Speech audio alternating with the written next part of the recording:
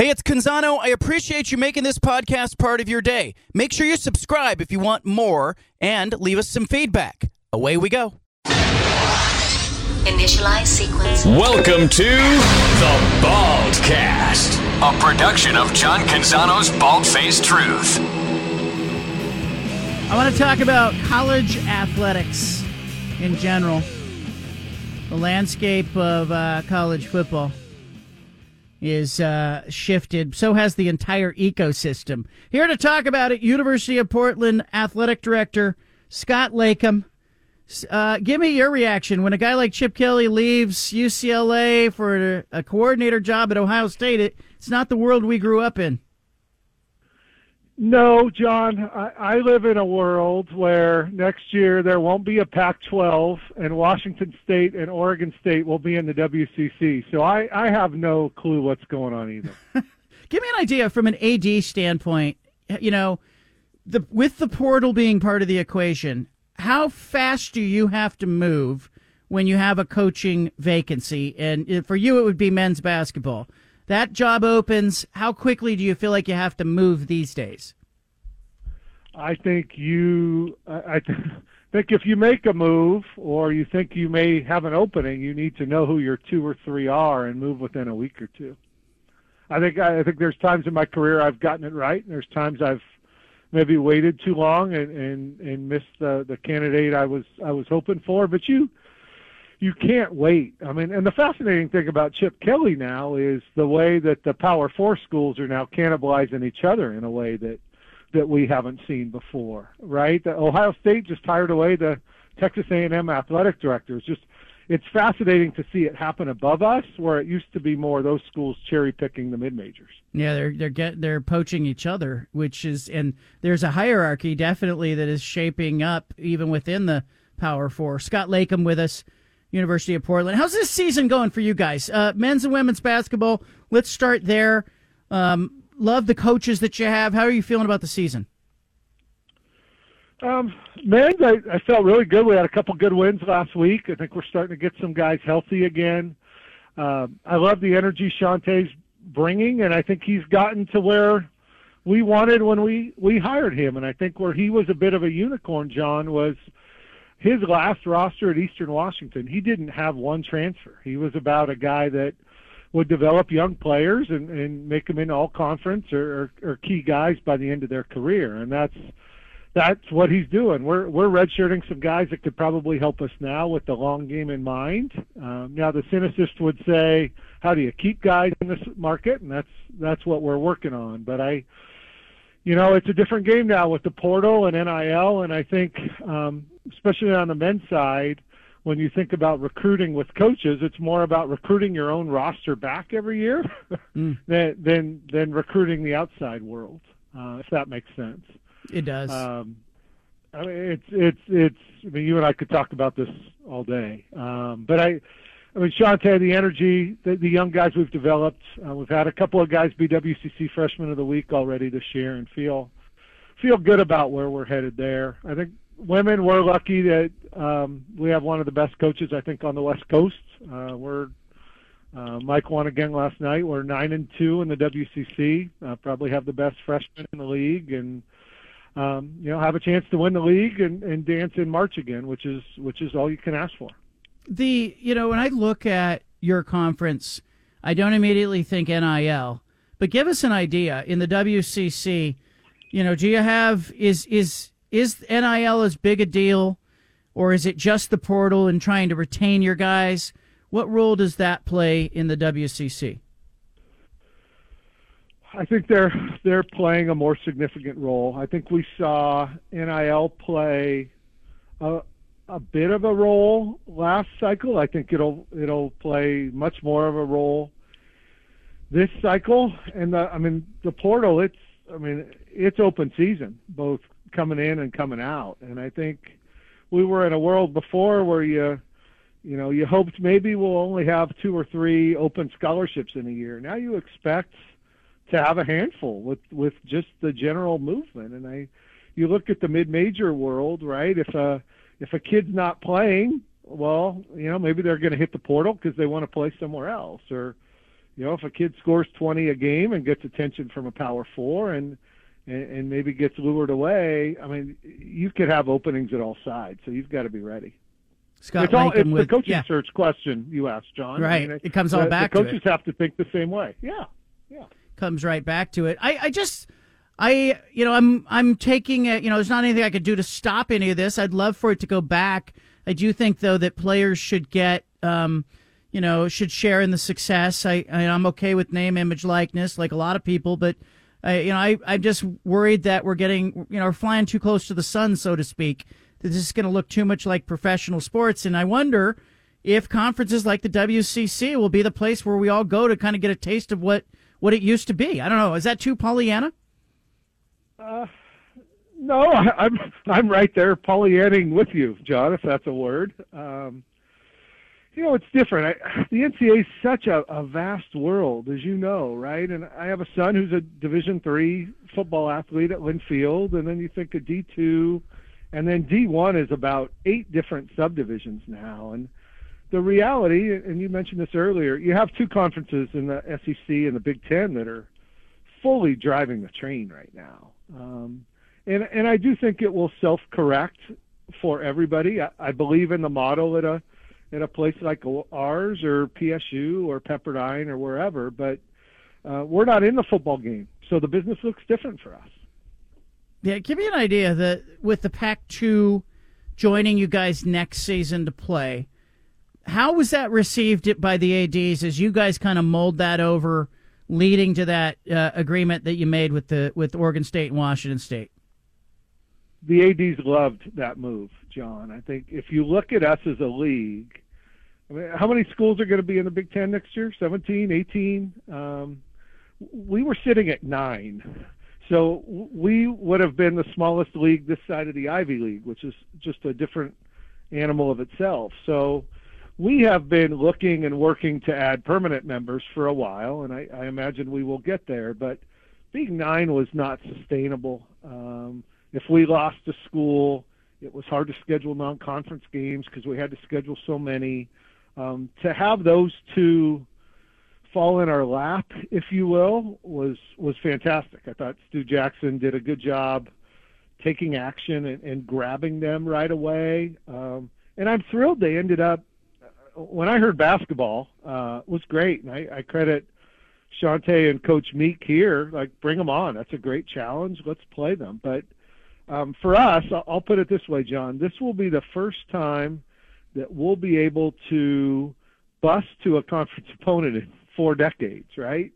To have Oregon State nearby and now have a Gonzaga-Washington State trip is great. It gives us some regionality because for us in Gonzaga, I mean, we're going to California for 75% of our league games every year, so it's nice to have a couple schools up here.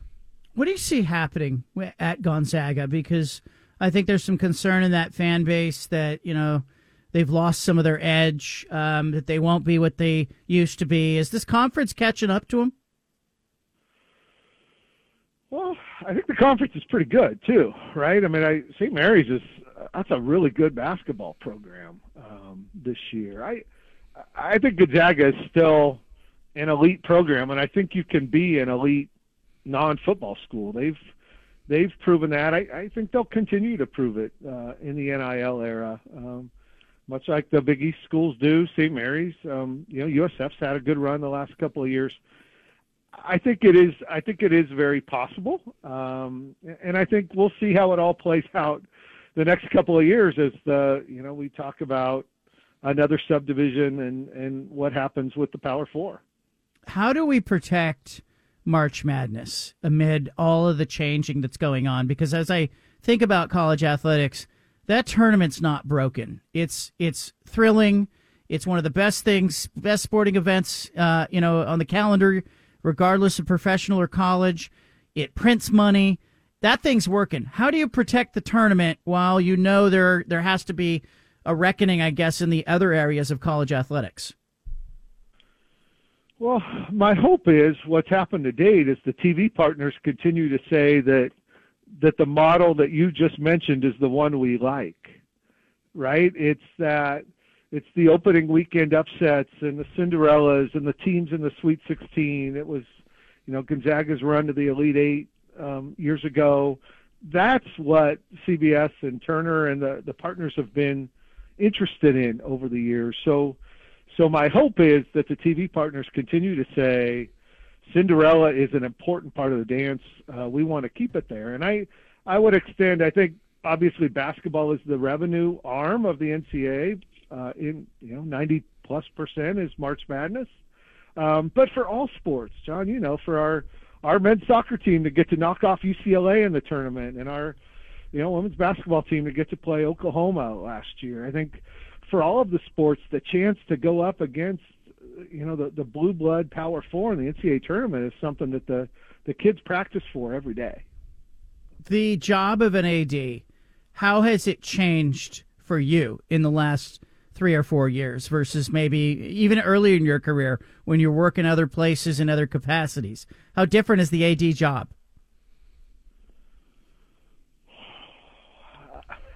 That's a great question. How much time you got? I think it's part fortune teller. I think before we used to live in the moment more, right? And what time's the game tonight, and managing today, tomorrow, next week. I'm spending a lot of time answering and thinking about the questions you're answering. What does 2 years from now look like? What does the WCC 4 years from now look like? What does basketball-only schools look like? How do we adjust to NIL? How do we protect ourselves in the portal? How do we beef up our mental health offerings for student athletes? I'm more thinking probably 6, 12, 18 months out more than I was a couple of years ago. I'm trying to guess where it's going. And I'll be honest, I didn't guess the Cougars and the Beavers would be in the WCC or a lot of that. But I think, trying to get out in front of things the best we can to find our lane in this wacky race right now. Yeah, and how do you, is it more about you're happy where you are, you need to protect it, or is it more about trying to see around the corner and know where you need to be in 2 years if there's another round of realignment and chaos? I think if you're happy where you are, you're going to fall behind. And I think we've seen that with some of the conference realignment over the last couple of years, haven't we? I think it's just seeing what's next. And for me, at the basketball level, John, I don't think a national league is out of the question with a lot of the mid-majors. I mean, my opinion, and take it for what it's worth, is we're going to be at football-only conferences at some point in the near future. I know you know that. John Wilner knows that. We're all kind of headed that way.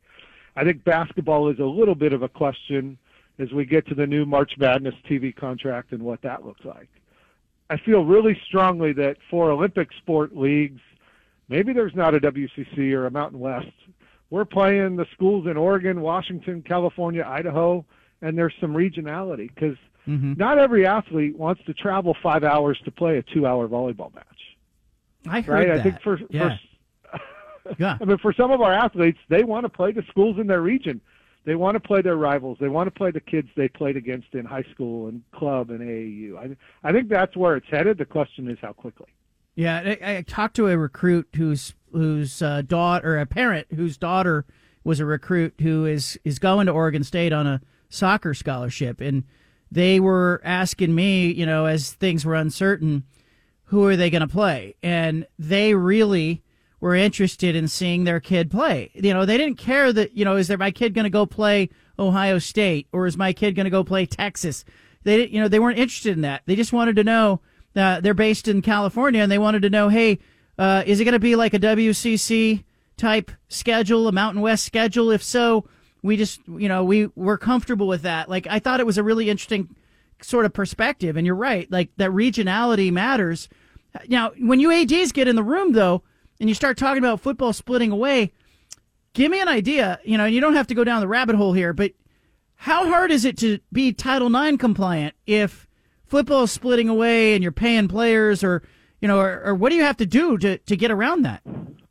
Well, that's the interesting thing about NIL, right? If NIL comes in-house, like I think there's some people in our industry would like to see that, then I think NIL changes. Not a little bit, but a lot. right? But I mean, we need to look at it differently. I mean, we're looking at it differently because we have Arizona State and Central Florida in the same league now, right? We have Oregon and Rutgers in the same league. We have Stanford and Miami in the same league. We have to say this is probably not a 5-10-year solution. So what's coming next? And we all know that football is the revenue drive here, right? And it's only going to grow when we go from 4 teams to 12 with the CFP, with money that's not shared with everybody else, right? It's just with those schools. So football is its own enterprise. Those schools will still have to balance gender equity and everything else. But my hope, the one thing that would really bum me out, John, and you didn't ask this, but I want to say this, is if we said, hey, we don't need 16 sports anymore. We're going to do 4, right? And I think one of the cool things in college athletics, the thing that I love about my job is I was at women's basketball last night. I'm at women's tennis today, men's tennis tomorrow. I've got a basketball doubleheader. I'm going to go watch baseball practice in a few minutes. We've got such a cool cross-section of 305 student athletes, right? And it would be a bummer if we said, we're going to be 4 sports instead of 16. It's important to our country. It's important to the development of our youth. It's important to the Olympic movement. And my worry is at some point we just say, the Olympic sports will be compromised. Yeah, and I think you're right. You're justified in that. I hear that when I talk to Power 4 athletic directors, and they start to say, we don't know how long we can afford to fund some of these other sports, and they start talking about those Olympic sports getting dropped, and they talk about it like, hey, those kids will just find clubs and they'll be able to play and train on their own. It's not the same as having this wonderful system that is college athletics. Scott Leykam is with us, University of Portland athletic director. All right, landscape. Let's shift a little more regional here. Just kind of the state of things in sports. Major League Baseball, they're trying to bring a baseball team to Portland. You've got Portland State, trying to carve out its place. Oregon and Oregon State are doing their thing. Where does UP fit into the ecosystem in your mind in the state of Oregon? It's a good question. I think for us, his soccer and I think cross country and track is what we've been known for. It's been a priority of mine to build soccer back and build basketball up. And then, we've had a nice run in baseball and some other sports. But I think we're in a unique position, both ourselves and our friends at PSU. We are in a top 25 DMA that does not have a Power 4 team in the city. There's no UCLA here. There's no UW in town. So there is a chance for us to get some attention, to make an impact, have lots of groups and students cross through our campus. And I think one of my things here in my 12 years, in addition to being really successful and trying to be the best we can be in our league, in the sports we competed in last year, we were second best in our league, apples to apples. And that's what I want to be. I want to be a really good broad-based program with focus on a couple of sports, obviously, but we want to win in everything. But the community aspect is important to us too, John. We are a not-for-profit private school that's tuition dependent. So how do we get more people on our campus? One of the first things I did when I got hired here is we brought the OSAA 6A basketball championship back to Childs.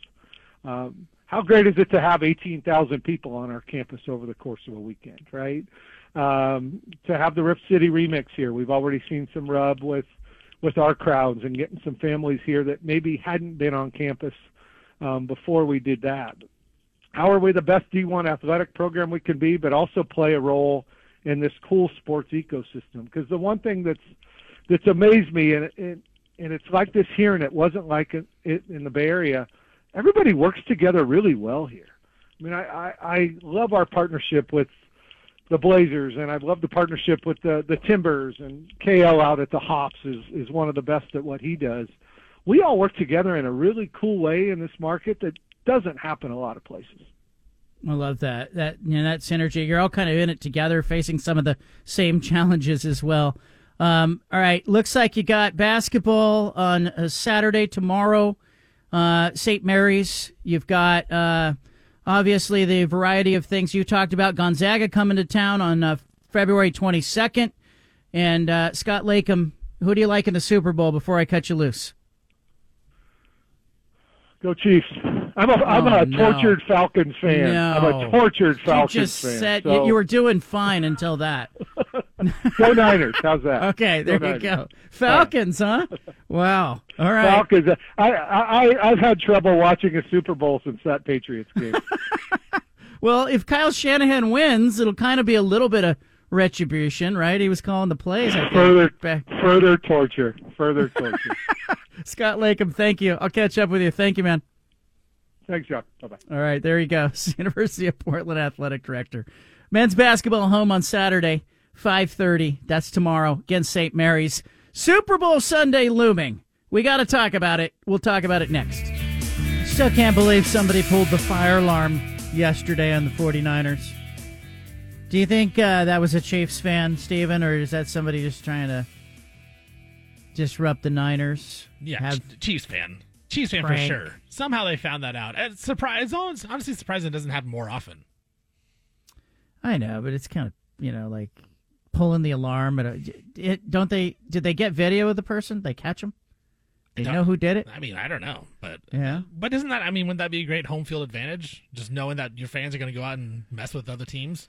I guess. I don't know. Why don't more teams do that? Is that what you're asking? Yeah, that's what I'm asking. Why are teams not doing Connor this? Stallions now working the fire alarm circuit? Yeah, you got to have people alarmed or, just watch over the hotel rooms of the opposing teams. I want to talk some Super Bowl here. Louis Riddick talking about Brock Purdy, why he doesn't get cred. Punch it. We want our quarterbacks now to be the guys who do Patrick stuff. We become drunk with that, intoxicated with the guys who can throw it with their left hand, throw a no-look pass, throw it behind their back, throw it between their legs, throw it 70 miles. But we go, but what about the guy who led the league in total QBR, led the league in total QBR against the blitz, led the league in total QBR against pressure, yards per attempt, efficiency ratings, completion percentage above expectation? Oh, forget that. I just want to look at how he looks and how he plays. And that's why we won't ever give it to him the way he deserves. And then, of course, being Mr. Irrelevant, people think, well, he was Mr. Irrelevant for a reason. So you don't think ever general managers ever make a mistake? Of course they do. I don't see it as a mistake. And I disagree with Riddick and his characterization. Brock Purdy in the NFC Championship game, one of the most creative plays that he made was, on a critical third down. He starts to run with the football. He realizes he's not going to make it. Defender's just about in his rib cage. And he does a little jump pass, and he kind of does a little hook shot pass and dumps it off 5 yards forward downfield, and it's a first down. It was very Patrick Mahomes-like. So I think Purdy makes those plays, and to the point of like a mistake, being the last player drafted in the NFL, and it's being viewed as, it's a mistake. I don't see it that way. I think there are a lot of quarterbacks who end up in a favorable position because they're not picked in the first or second round. And I'll go to, case in point, and I don't think this is a new thing. I think Brock Purdy's in a great situation because he got drafted by a team that had a stable of quarterbacks that didn't need to have him play right away. They said, gosh, this guy's got 50 starts as a college quarterback. He was a winner at every level. I think Oregon fans saw him close up in a bowl game, that last year of his career. And it was just like, wow, this, he's got a little bit of game and he's got some experience, and let's get him in there and see what he can do. And I think, you can look around college football, you find guys like Brock Purdy. I think Bo Nix is that kind of guy. And I think Bo Nix will be drafted higher because he's got a little bit of the marketing, branding, exposure that Oregon brought to him versus, Iowa State. But I think it's a very similar type player. And I think, here's another thing. I'll go back to something that, I had the fortune of covering the NFL in 2000, 2001. So I was around the Niners and the Raiders in particular. And I had, at the time, people may not remember this, but Bill Walsh had been relegated to kind of this advisor role with the 49ers. And he had an office. He had his own administrative assistant, but Steve Mariucci was the coach. And I got the impression that Mariucci and Terry Donahue didn't really value what Bill Walsh had to say. And so Bill Walsh had this office. He'd sit back there. He'd give him some draft input, free agency input, and he was mostly sharpening pencils. And I went to see Bill Walsh one day, and I said, we started talking about the draft. And I felt so lucky to be sitting in this room with Bill Walsh having like an hour conversation about quarterbacks being picked in the draft.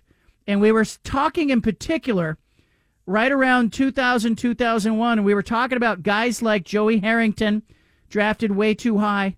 We were talking about other quarterbacks who were thrown to the fire.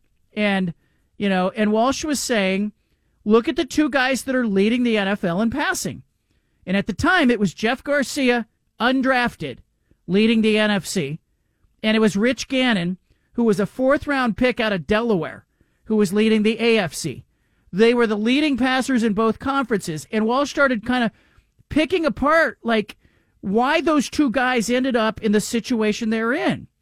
And it was all about getting in the right situation, having the right amount of time, developing and not being thrown into something where you're in over your head. Gannon had been holding a clipboard for years in Minnesota and Kansas City. Suddenly he's with the Raiders, and now he's the MVP of the NFL, 2002. And Garcia, he didn't even get drafted. He had to go to the CFL. Goes to the CFL, finds his way into the NFL. Guess what? He's behind Steve Young when Steve Young gets concussed and gets thrown in and plays pretty well in a good situation with a good team. It was the fortune of their circumstance. And I think Brock Purdy has been fortunate, and I think to some extent Patrick Mahomes has been fortunate to have had that injury when he first got into the NFL. He didn't have to play right away. And he had a really good team that he just sort of joined, and they took off like an airplane. Leave it here. We interrupt this broadcast with a special announcement from the Bald Face. Hey, sorry to interrupt the podcast, but if you want to listen to more of the Bald Face Truth Radio Show, including more of this segment that you're listening to, make sure you subscribe on SoundCloud and iTunes to the Bald Face Truth Radio Show. Thanks for listening.